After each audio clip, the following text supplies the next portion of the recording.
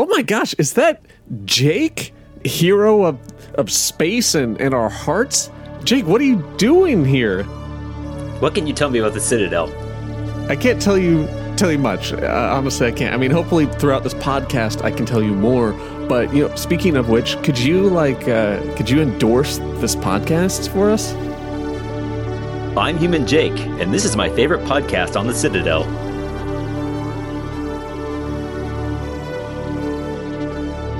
Hello, fellow space travelers of the galaxy. My name's Cameron. And my name is Jake. And welcome to Region Unlocked, the awesome video game podcast where me and Jake's in Japan, we talk about video games, and that's it. You know that. So today we are recording. It is August 27th and 28th, 2023. Jake, how you doing, man? Doing A-okay, Cameron. It's a beautiful morning here as it's evening over there. And just enjoying life in Japan as usual with lots of video games. Yeah. Oh, yeah. Do you have things to say? Like, what games are you playing? Are you playing things right now? Let's see. What am I playing right now regularly? Oh, I got right back into Red Dead Redemption 2. I finished that game again. Have you? And okay. Let me tell you, every time I play that game, holy cow, it's like, that's one of those very few games where you could just play your entire life and you will still discover things. Yeah. And I don't know. I played it the second time around and it was even more impactful. Just things land. Wow, that's one of those tearjerkers. Yeah. Holy guacamole. I do want to play that game because I loved the first one. Thought the first one was so good. And also very emotional. But then, as this game was advertised, it just seemed so overly realistic to the point where it's like, this seems tedious and not what I want from a video game. But then, you know, I still hear incredible things about it. I don't hear any complaints about, oh, you have to heat up your coffee and walk it over to the fire and, you know, yeah, do all that was this my stuff first. like that. When I first played it and I first heard about it, that was my reaction too. But once you actually devote the time to it, because this game does require that you devote the time to it, it's not a casual game. Right. You will get so invested, it's not even funny. Like, it's almost like a life simulator in a way. Right. That takes place in 1899. Well, I'm glad you've enjoyed it again, but a little frustrated you haven't been playing Zelda because we got to talk about that here soon, right? Yeah. That was my Link frustration voice. You're right. I have no excuses there. Oh, and I've been playing Subnautica. I beat that game too. Okay. Another emotional game. Holy cow. I was not expecting that kind of a deep plot line. No pun intended. Oh, I didn't even realize there was plot to that game. I thought it was just a creative mode type thing or / survival. And there's a cool, awesome, deep story. Okay. It's pretty cool. So what about you? Let's see. What have I been doing?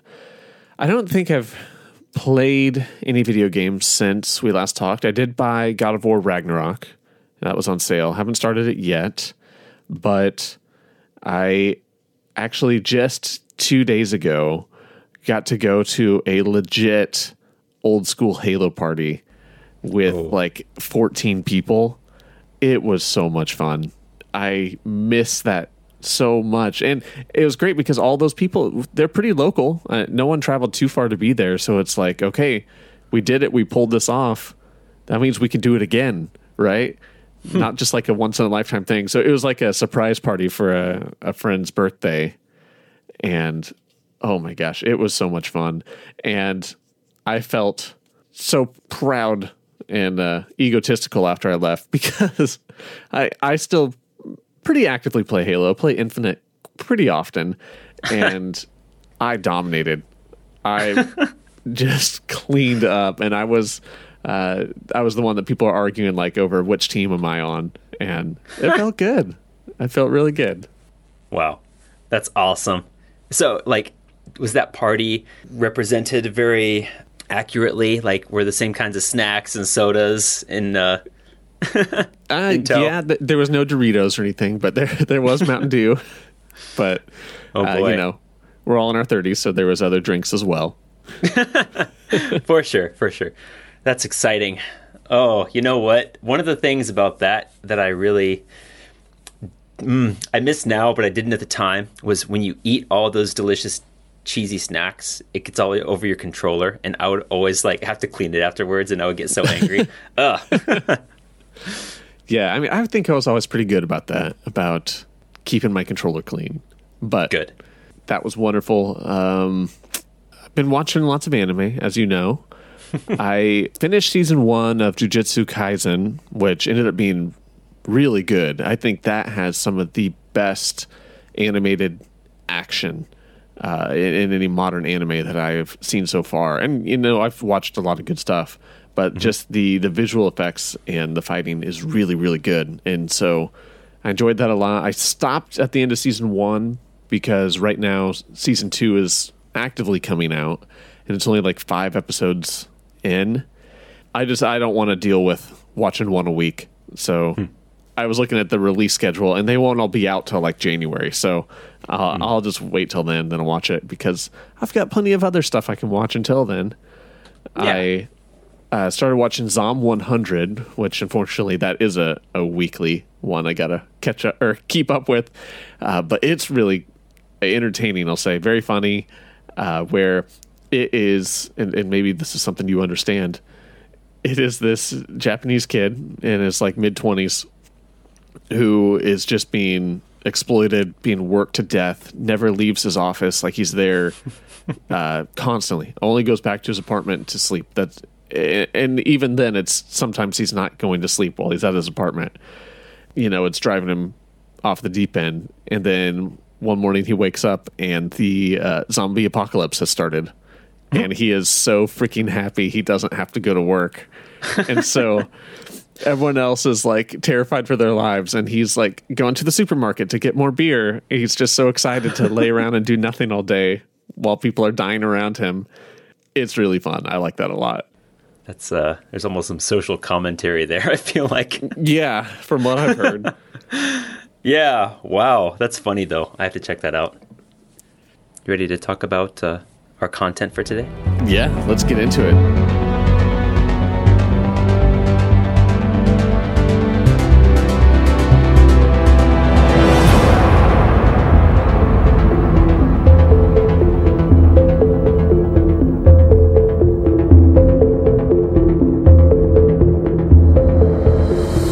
This episode has been a long time coming.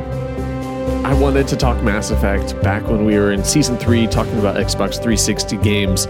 Jake had never played it. I think he had borrowed it from me for a while and then just never did. And it's probably my favorite series of all time. I feel like there's a lot of weight on this episode where like it has to be really good. like we should have planned really hard.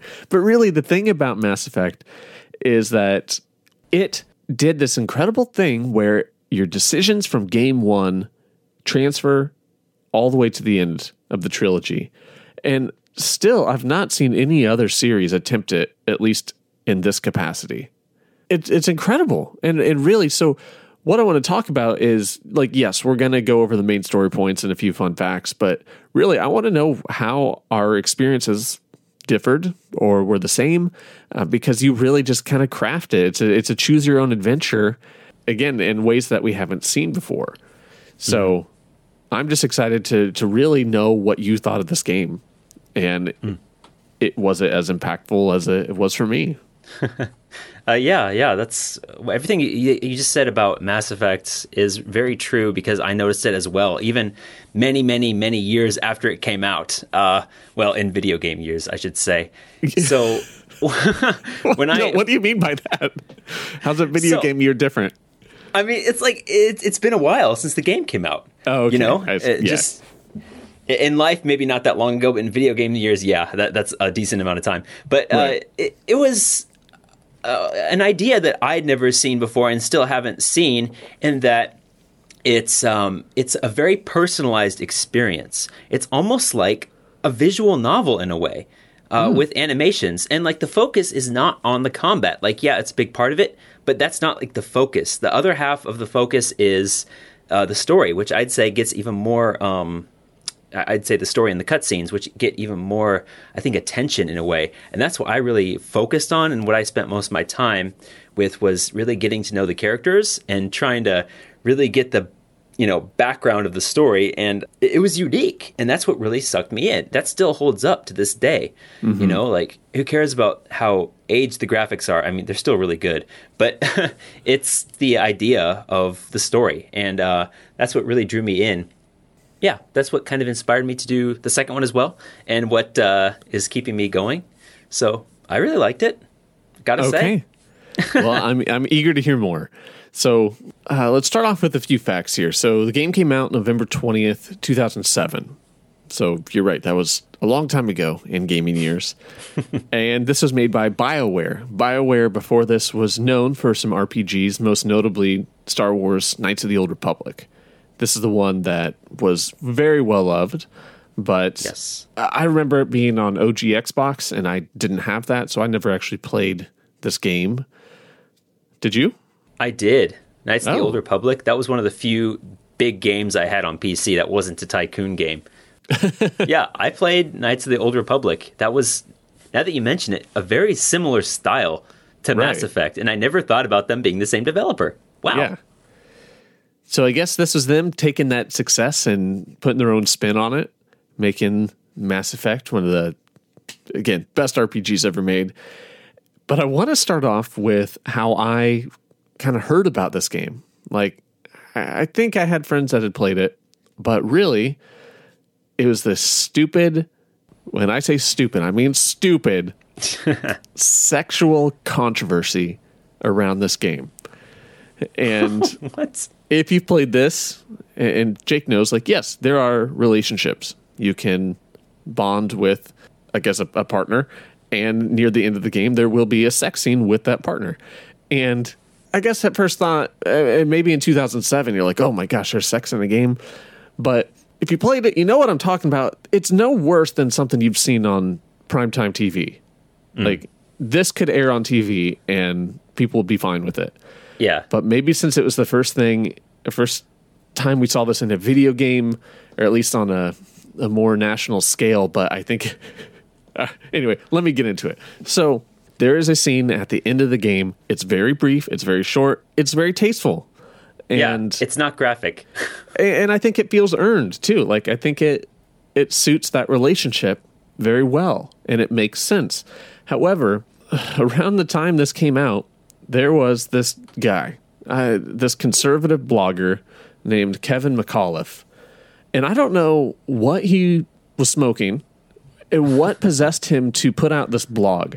But he puts out this blog just full of complete lies about this game and what is happening in it, and just sells it as just this, like, sex fest of a game. Jeez. So here are some quotes. First off, he says, Mass Effect is marketed to 15-year-old boys.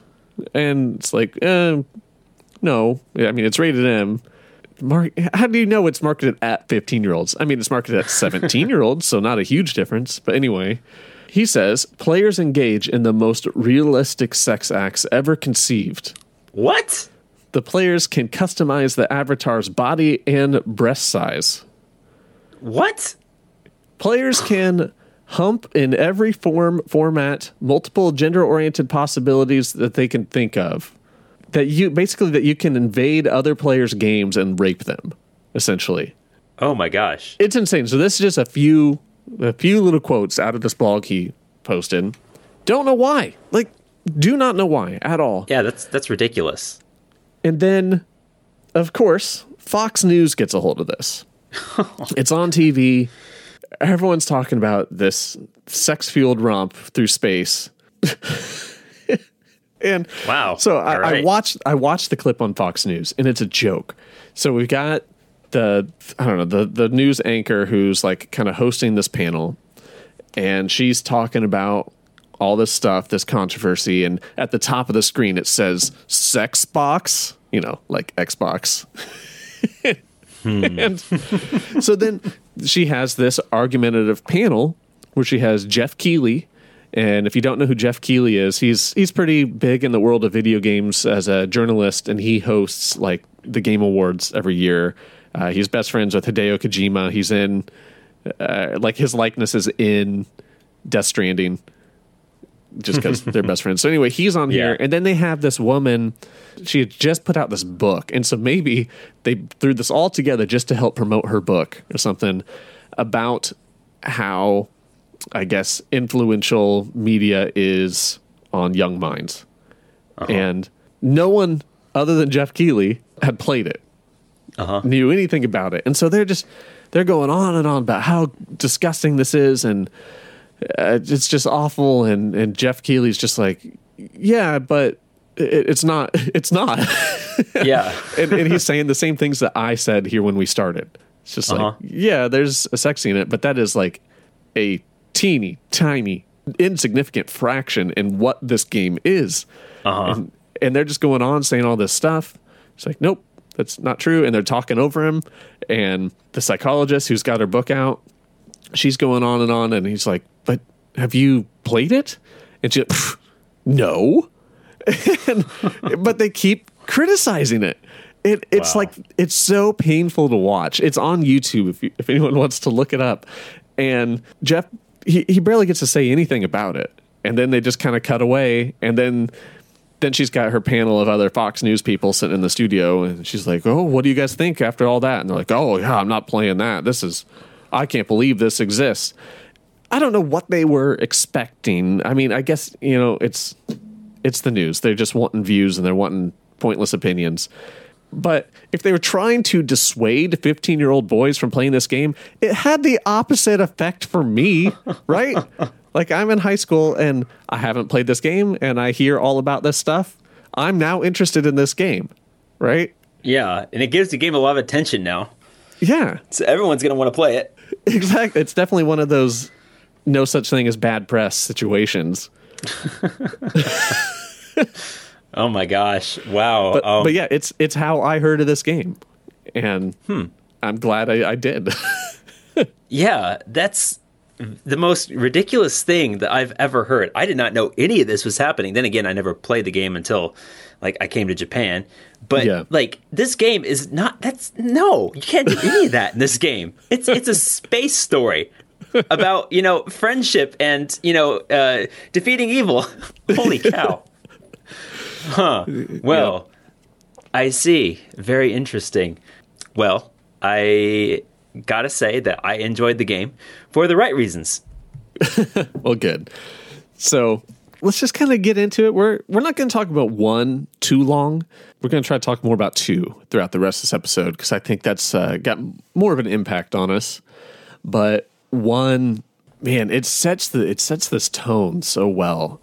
Of just kind of building their own lore and universe.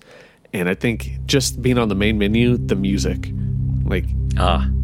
it's just that future synthwave space stuff that just, it makes me so happy. Yeah. Great music.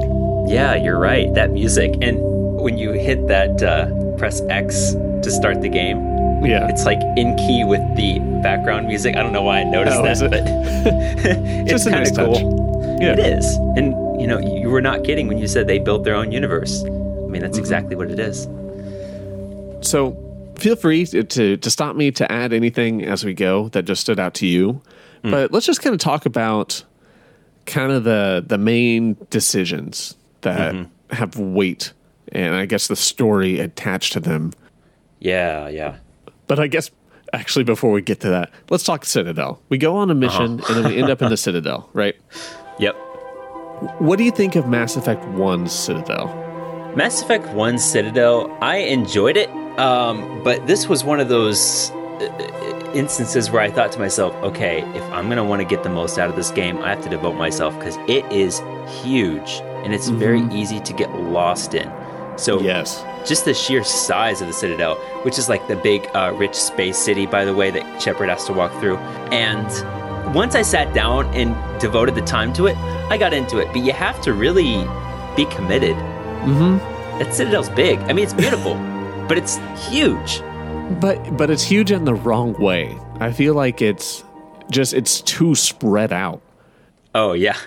just things are really far from each other. Sure, there's the fast travel system, but like on the Presidium level, where you have to like go over a long bridge to get to one side and then backside. Like the first time I played this, I was in the Citadel for hours before like moving on to the next quest, just because there's simple little side quests of just like going around and talking to people. But yeah, also just kind of finding my way around. It's pretty disorienting. It is. And everything looks the same. Everything's like a white, futuristic, metallic type thing. But yeah, at the same time, it's just peaceful too. It is. And part of that is just the background music while you're there. But the Citadel, I think, vastly improves after this. Oh, yeah, for sure. As we leave the Citadel, now as a Spectre, do you remember what the order that you did it was? You could either go to Noveria, Pharos, or wherever Liara was. That's tough. I think I probably went wherever Liara was, because I remember wanting to make her my romance choice. So I don't really remember. It's been a while. I'll say this first choice made me give up on the game the first time I played it. So our friend Malcolm, he let me borrow this, and I had it forever. And then when I finally played it, I chose, it was like the engineer, where like snipers were their main weapon class. And when you go to rescue Liara and that Krogan Battlemaster shows up, that little mini boss fight, I just could not win. I just died over and over and over. And like, that's a pretty big fight for not really knowing the controls of that game that well.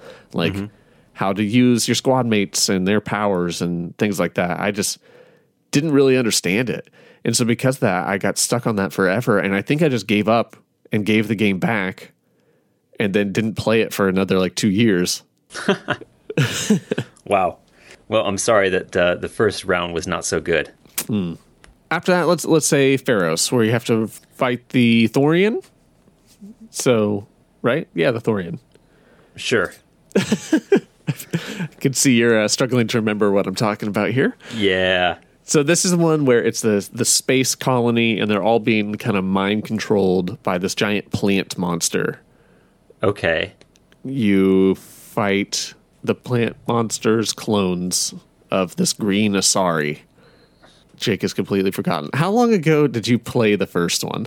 It's been a while. Yeah. Oh, I remember this place. Okay. Yes, I remember this place. Oh my gosh, I spent a lot of time just like looking around and trying to really get my my foothold, because there's a lot of stuff you can like open up. Yeah. Anyway, so I'll say I replayed this game this summer just to get ready to talk to Jake about it, and I hadn't played it since college, and it's a slog. Like, I had to text Jake and be like, good for you for actually finishing this, because the first one has not aged well. It is very much a relic of 2007, and it's especially hard to with play. especially with those anomaly missions where you just land on random planets. Like, everything is so far away. You have to like drive so far. Yep, I know what you mean. Yeah, so when I replayed it this time, like, I didn't do anything extra. I didn't land on planets. I just mainlined the story and got out of there. Got to 2. Yeah, for sure, man. Yeah. So I guess, did you play good or bad? I played very good. I had to get those Paragon points. I did not want to be Renegade, because why not? I like blue. He's such a good guy when you play him good. It's like, I wish I could be as good as Good Shepherd. Exactly. I want people to like me. I want to be nice to people. I don't want to screw up anything in the future when this save transfers to the other games. That kind of thing. Did you customize your character at all, or did you leave it default Shepherd? Well, I let his armor change. I remember changing his armor. Yeah. That was the only. I'm talking facially. I did. Nope, I didn't do anything fancy. Yeah, I don't either. I always leave him default, and really, it's because I think the customization options aren't good. No, he's the only one that has like a very unique face. It's like his face was not made using the character generator. I think all other NPCs were made through that generator, and they all look a little different, but his face is more unique. And there's just a little more life in his eyes, because I've tried playing with a custom character, and they just don't look very engaged. No, they're very boring looking, regardless of how much effort you put into it. That's true. And even Shepard's face normally is not very he's got a very blank stare in the first game, kind of in the second game too, but again, graphical limitations, I think. Oh well. All right, so Noveria, where you confront Benezia, who is Liara's mom. Did you take Liara on this quest? I did, actually. Yes, I remember this. So yeah, that's just an interesting thing about that, how conversations throughout all the games differ based off of just what squad you bring to that quest. Yes. They all have different perspectives and inputs on what's happening. Again, I can't believe the amount of voiceover work they have to do. How many lines are hidden in this game that you will never see? Just for every single possible outcome, they recorded something, and that's just so impressive. It is. There is so much dialogue. There's unique dialogue from every single person, depending on where they are at a particular time. Right. So, it's hard because you want to hear what everyone says. I even got online sometimes and thought, okay, how can I trigger this random rare dialogue? Or I want to hear it this way. Or what happens if I bring this person on this mission? Yeah. It's kind of a cool thing to look into.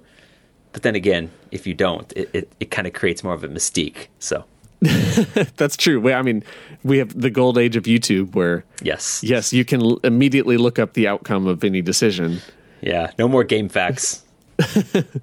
Which is nice. It is nice to see, because I've definitely done that a lot in 2, because in 2 there is so many possible outcomes of, living and dying. And anyway, we'll get there.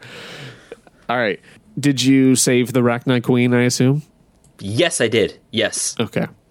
It's weird when gigantic creatures without human features speak to you in perfect, beautiful English. It's funny.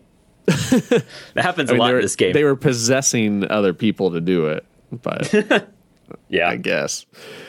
So a little story catch up to about this point. We've been learning more and more about what Saren has seen through these basically coded messages saying that the Reapers are coming and the Reapers are going to wipe out all organic life.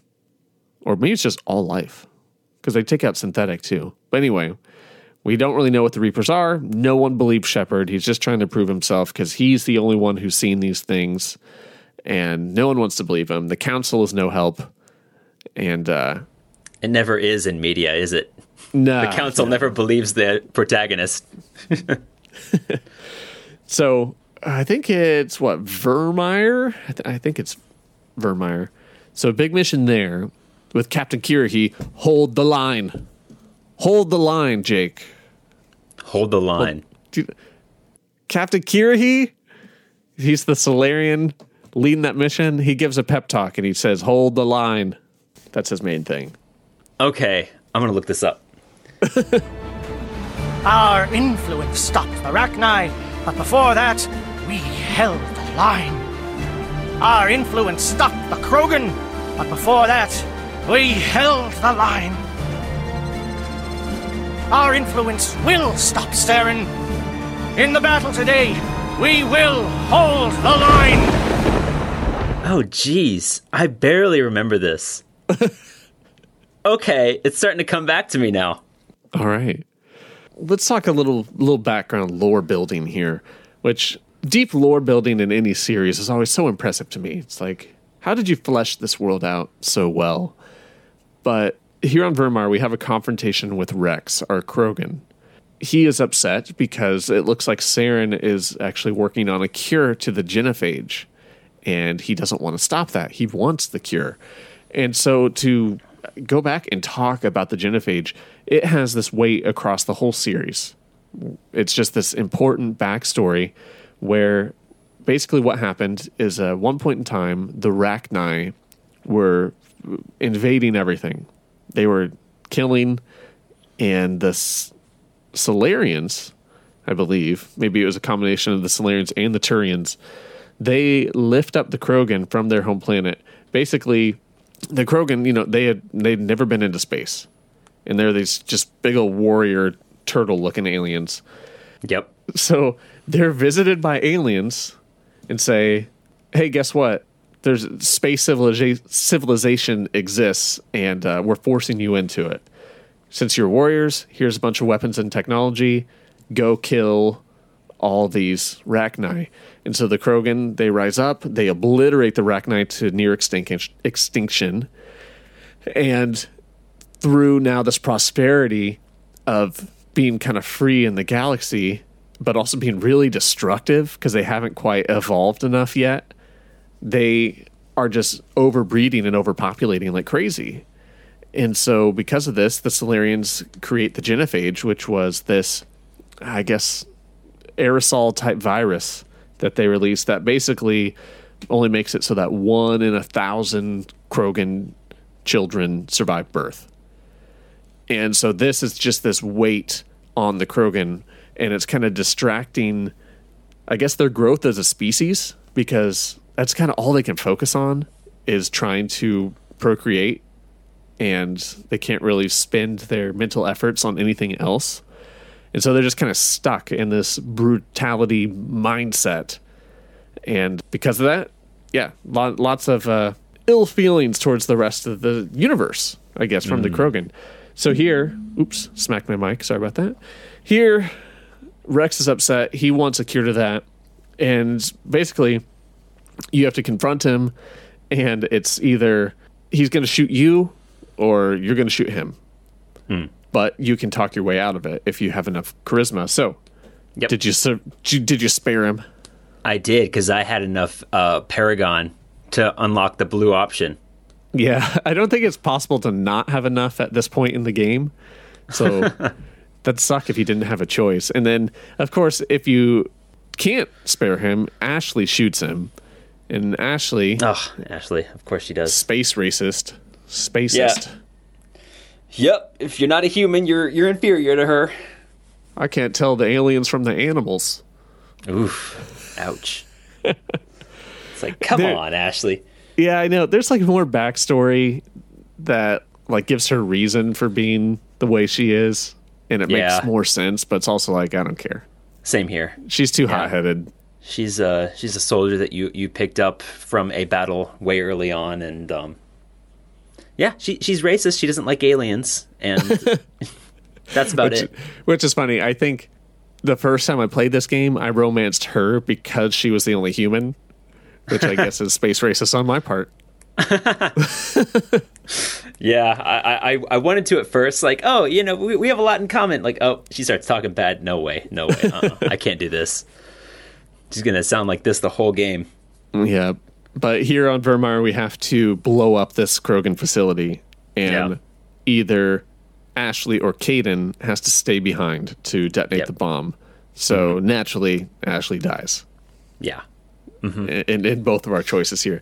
I think this was my first time playing the game, or at least that I can remember. Maybe I'm wrong, but that I actually killed Ashley.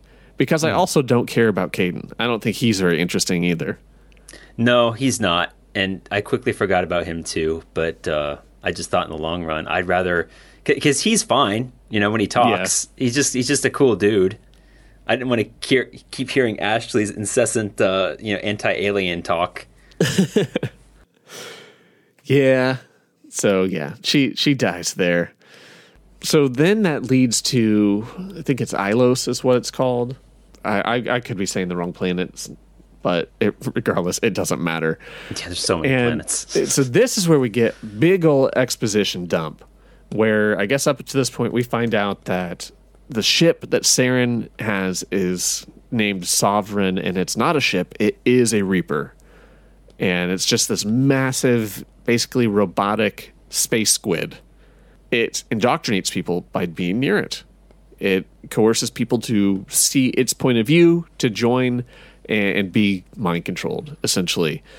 So we meet Vigil on this planet, and he tells us so much stuff about the backstory of the Protheans. So the Protheans are the aliens that came before our generation. they were the last ones to be wiped out by the Reapers. And they left us a bunch of breadcrumbs to help try to understand these things better. And so he's the last intelligence, just a computer program who gives you lots of info. You're surrounded by these cryotubes of Protheans who their life support has run out. So they're not there anymore. I think this was a pretty cool little twist. I mean, I guess it was already a twist that Sovereign was a Reaper and not a ship. But then we find out the reason the Protheans died is because the Reapers have a backdoor Mass Effect relay into the Citadel. So then they sneak into the Citadel, essentially, kill everyone there, and then society kind of falls apart without the Citadel, and then they just kind of spread out there from there in a war of attrition and just kill the entire galaxy, right? It's very dark, but it's so interesting, so engaging. There is such a weight at that moment, especially as you get back in the Mako and are trying to floor it to that Mass Effect relay while tons of Geth are shooting at you to get to the Citadel and stop that from happening. Sorry, I just said a lot. Jake's just smiling at me. I don't know what he's thinking. Yeah, I can't remember all the exact details of what happened at this point, but yeah, that's part of what I'm trying to help you remember. Yeah, thank you. I appreciate that. It's pretty solid. Mm-hmm. I enjoy the experience. Mass Effect 1 did not have the impact that it did, or that 2 had, but... Right. I think, ultimately, the emotional weight to 1 is still great, especially in the back half of the game. It takes a while to get going, but once it all starts unraveling, I was just in it. It's really hard to stop after you are on Ilos. Or I guess, after you sacrifice Kane or Ashley, the game's just rolling. It's really hard to stop from that point. Yeah, that is kind of a turning point. I do remember that. Things did get a lot more intriguing at that point. But my focus towards the end of the game was to get to 2, because I remember you telling me how incredible 2 was compared to 1. It's so much better. It's unreal how much better it is. But yes. So in this final climax, we confront Saren. You can convince him to kill himself before the boss fight, which basically makes it half the fight. If he doesn't shoot himself, you have to fight Saren and then fight his possessed body that Sovereign has taken over. Mm-hmm. But again, that's a situation where there's no way you don't have enough charisma or intimidation to make that happen, where he realizes, okay, yeah, I am being controlled, and I'm an idiot for having this happen to me. So when this big space battle happens during this fight, the council's out on their ship, and throughout the whole game, the council has been a thorn in your side of just not believing you and being very unhelpful. So you can decide, do you save them or just spare your human resources and let them die? What did you do? I saved them. Okay. I did. I thought, hey, this might be the perfect way to say, I told you so. Yeah. I think this was the first time I ever saved them. Yeah. I always let them die on previous playthroughs, and I thought the game kind of steered you towards that because they haven't been good to you, and it's clear before you make that choice that saving them will cost human lives. Mm-hmm. That part of that fleet is going to die to save them, and so it's just oh, nope, don't care. And it's pretty brutal because they're calling for help, and then they're they cut off communications. No one's coming to save us. And so, yeah, the Destiny Ascension, their ship, gets blown up. And I forget the major impact of that. Obviously, there's a new council in place in 2, but they're still relatively the same. I think they just make more comments about how you let them die. I think behavior just on the Citadel is more negative towards you for having let them die. But of course, someone's always after Shepard, no matter what he does. Mm-hmm. He can't make everyone happy, unfortunately. So from there, really the last choice that we have any weight to is who do you choose for your counselor, the human counselor? Do you remember what you did? No, I don't. All right, so there's Captain Anderson, who's been in our corner the whole game, and then there's Chancellor Udina, who is just a cliche politician. Yep, I remember this. I chose Captain Anderson. Yeah, I don't know how you couldn't choose Anderson, because Udina's not very nice throughout this game. Yeah. Yeah, like I don't know why you would choose him. There's probably some like achievement, right? Or benefit to doing that. There's a lot of completion type achievements with this game. Yeah, that could be. So, I mean, that kind of covers the story, and apologies, we did mean to make this cover 1 and 2, but no, we're only going to talk about 1 today. Sorry about that. It went too long. But that just means our thoughts will be even more organized to talk about 2, and there's so much more to say about Mass Effect 2. Let's talk about just some of the relationships in 1 in your crew, because we can get Tali, Liara, Garrus, Ashley or Kaidan, well, both of them for a while, and Rex. So in the first one, without letting your knowledge of them in 2 influence your judgment, who was like your favorite crew in the first one? Favorite crew? Like person that I just went to go talk to the most? Sure. Well, okay. Other than the choice that of who I wanted to make my girlfriend, I just kind of talked to everyone the same, because I knew that there was a lot of backstory. So every time there was a mission, I just like exhaust all the options so I could learn everything about everyone. But it was always a toss-up between Tali and Liara. I eventually just thought, like, okay, Liara, she's been the nicest to me, and yeah, why not? So she became my girlfriend in this game.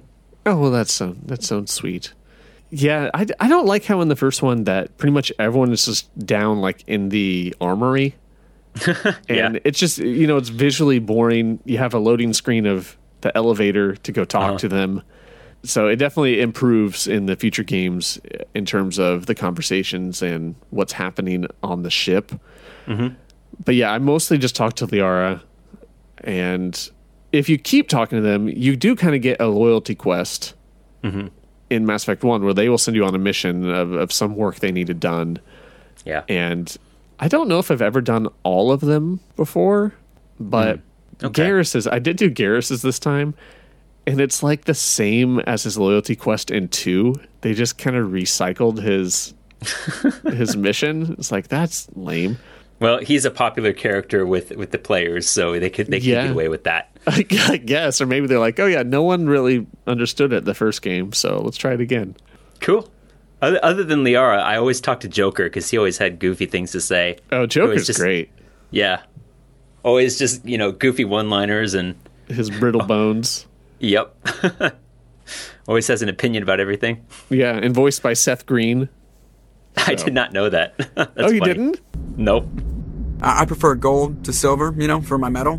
I figured you'd recommend me for one since I pulled your boots out of the fire. Saving my boots from burning lava is part of your job, Joker. We don't give medals to soldiers for doing their jobs. That figures. Just get me a nice card and a cake. No coconut, though. I hate that crap. So, Commander, why don't you tell me why you're really here? I have to go. Great character. And it gets better and better from there. But let's talk about the relationship choice in this game. It's very little option, really, in Mass Effect 1. If you're playing as male Shepard, you can choose between Ashley and Liara. If you're playing as a female Shepard, you can choose between Kaidan and Liara. And the way that Liara is a choice twice, like, sure, maybe that's for the sake of inclusion, but also it's just kind of the backstory of the Asari, which is her alien species. The Asari are all female, and they can bond with any alien. And there's this interesting theory that you can pick up in Mass Effect 2. Do you remember this part? You're on the planet Liara's on in 2, and there's these guys having a bachelor party, and they're talking about the Asari dancing in front of them. Yeah. So it's like a Solarian, a human, and a Turian. And they all kind of make a comment on, like, why are the Asari so attractive? And they all kind of say, because they look like us. And so it's like, do the Asari manipulate the way they're seen? to be attractive to that species. So maybe we don't actually know what they really look like. Wouldn't surprise me because they are incredibly attuned with it. Kind of seems like the arcane arts. Like they're very mysterious, but they can like harness all this power. Like every mission with any of them, you see that. Mm-hmm. Huh. That's interesting.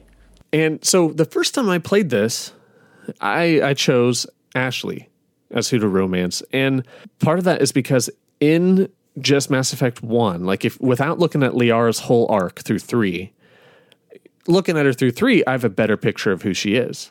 In the first one, she's very timid and soft-spoken.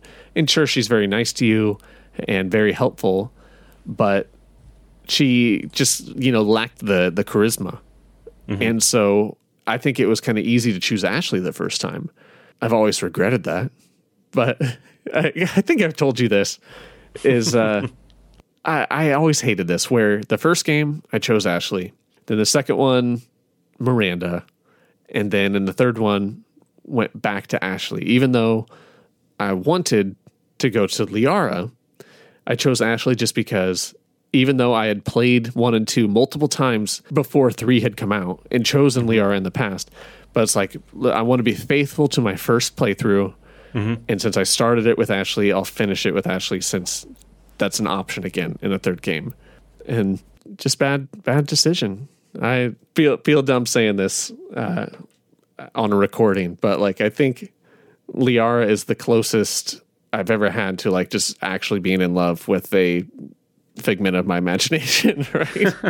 But that's just how well it's written and the character development and just how immersive it really is, that it's awesome that can have such an impact on you. Yeah, for sure. It lends itself to the story and the awesome writing. It engulfs you. Mm-hmm. Yeah, I've not really remembered a ton about the first game, but the second game was much more fulfilling for me. Well, good. I think that's a great teaser for what's to come. So, apologies for, I guess, not really knowing what we were doing here structurally, but you know what? That's okay, because that gives us more time next episode to talk about 2. And again, I didn't think we'd talk long about 1, but there's so much engaging story, and the graphics haven't aged well. The gameplay has not aged well, but overall, it's still such an engrossing game and did something incredible in kicking off this series and building this space opera that I will never forget. And it's incredible what this series has done, and it all started with this game. That it has. It's been fun. This is a good discussion. Good. I'm glad you enjoyed it. Yeah, I think a lot of times I was talking, then I just looked at Jake in silence. I think he was looking at his dialogue wheel, trying to decide which one to hit. Yes, except you can't pause during the dialogue wheel, can you? Or can you? No, you can. You can it just sits up there the whole time. They ask you a question, and you can just think as long as you want. Yeah, there's never any time, but like you stare at the screen. Well, I Google YouTube videos to see the reactions for different ones, and you finally say it. It's great. Oh, did you punch the reporter? No, I didn't, but I know you did. I always hit her. I couldn't bring myself to, like, as much of a horrible person as she is, I couldn't do it. I remember going through this a couple times. It's so funny. It's just so funny. Yeah, I'm tired of your disingenuous assertions. Is that what Shepard says? That's something he would say. Yeah. That is something he'd say. Holy cow. Or your snide remarks. Something like that. But anyway, it's so good. So, I won't promise that next episode is Mass Effect 2, but that episode will be coming soon. Get excited. You know what? Go play it. Go play the Legendary Collection. It is fantastic. So good. And it's got all the DLC built in and everything. So cool. True. Make sure you devote the time to it, though. Don't just play it casually. There's a lot to digest. Well, I think it's also the way I've always played these games is I just play them hard, like all weekend, where I'll still put in like 24 hours in a weekend, but I just can't pull myself away, especially in 2 and 3. It was so hard for me to stop 3 because I finished 2 and then Jake was still working on finishing 2. And I wanted to go right into 3, and I played like the first mission, but it's like, no, I need to keep my mind fresh on 2 so I can talk to him about it. And then that way we can go through 3 together. But anyway, I should go. All right. Well, thanks for this discussion, Cameron. This was fun. I'm looking forward to talking about 2 as well. All right. Until then, contact us if you want at regionunlockedpodcast@gmail.com or find us on Instagram. My name's Cameron. My name's Jake. And this is my favorite store on the Citadel. Bye, everybody. You're not going to say Minasan Sayonara? No. I thought for once I'd do it in English. See ya.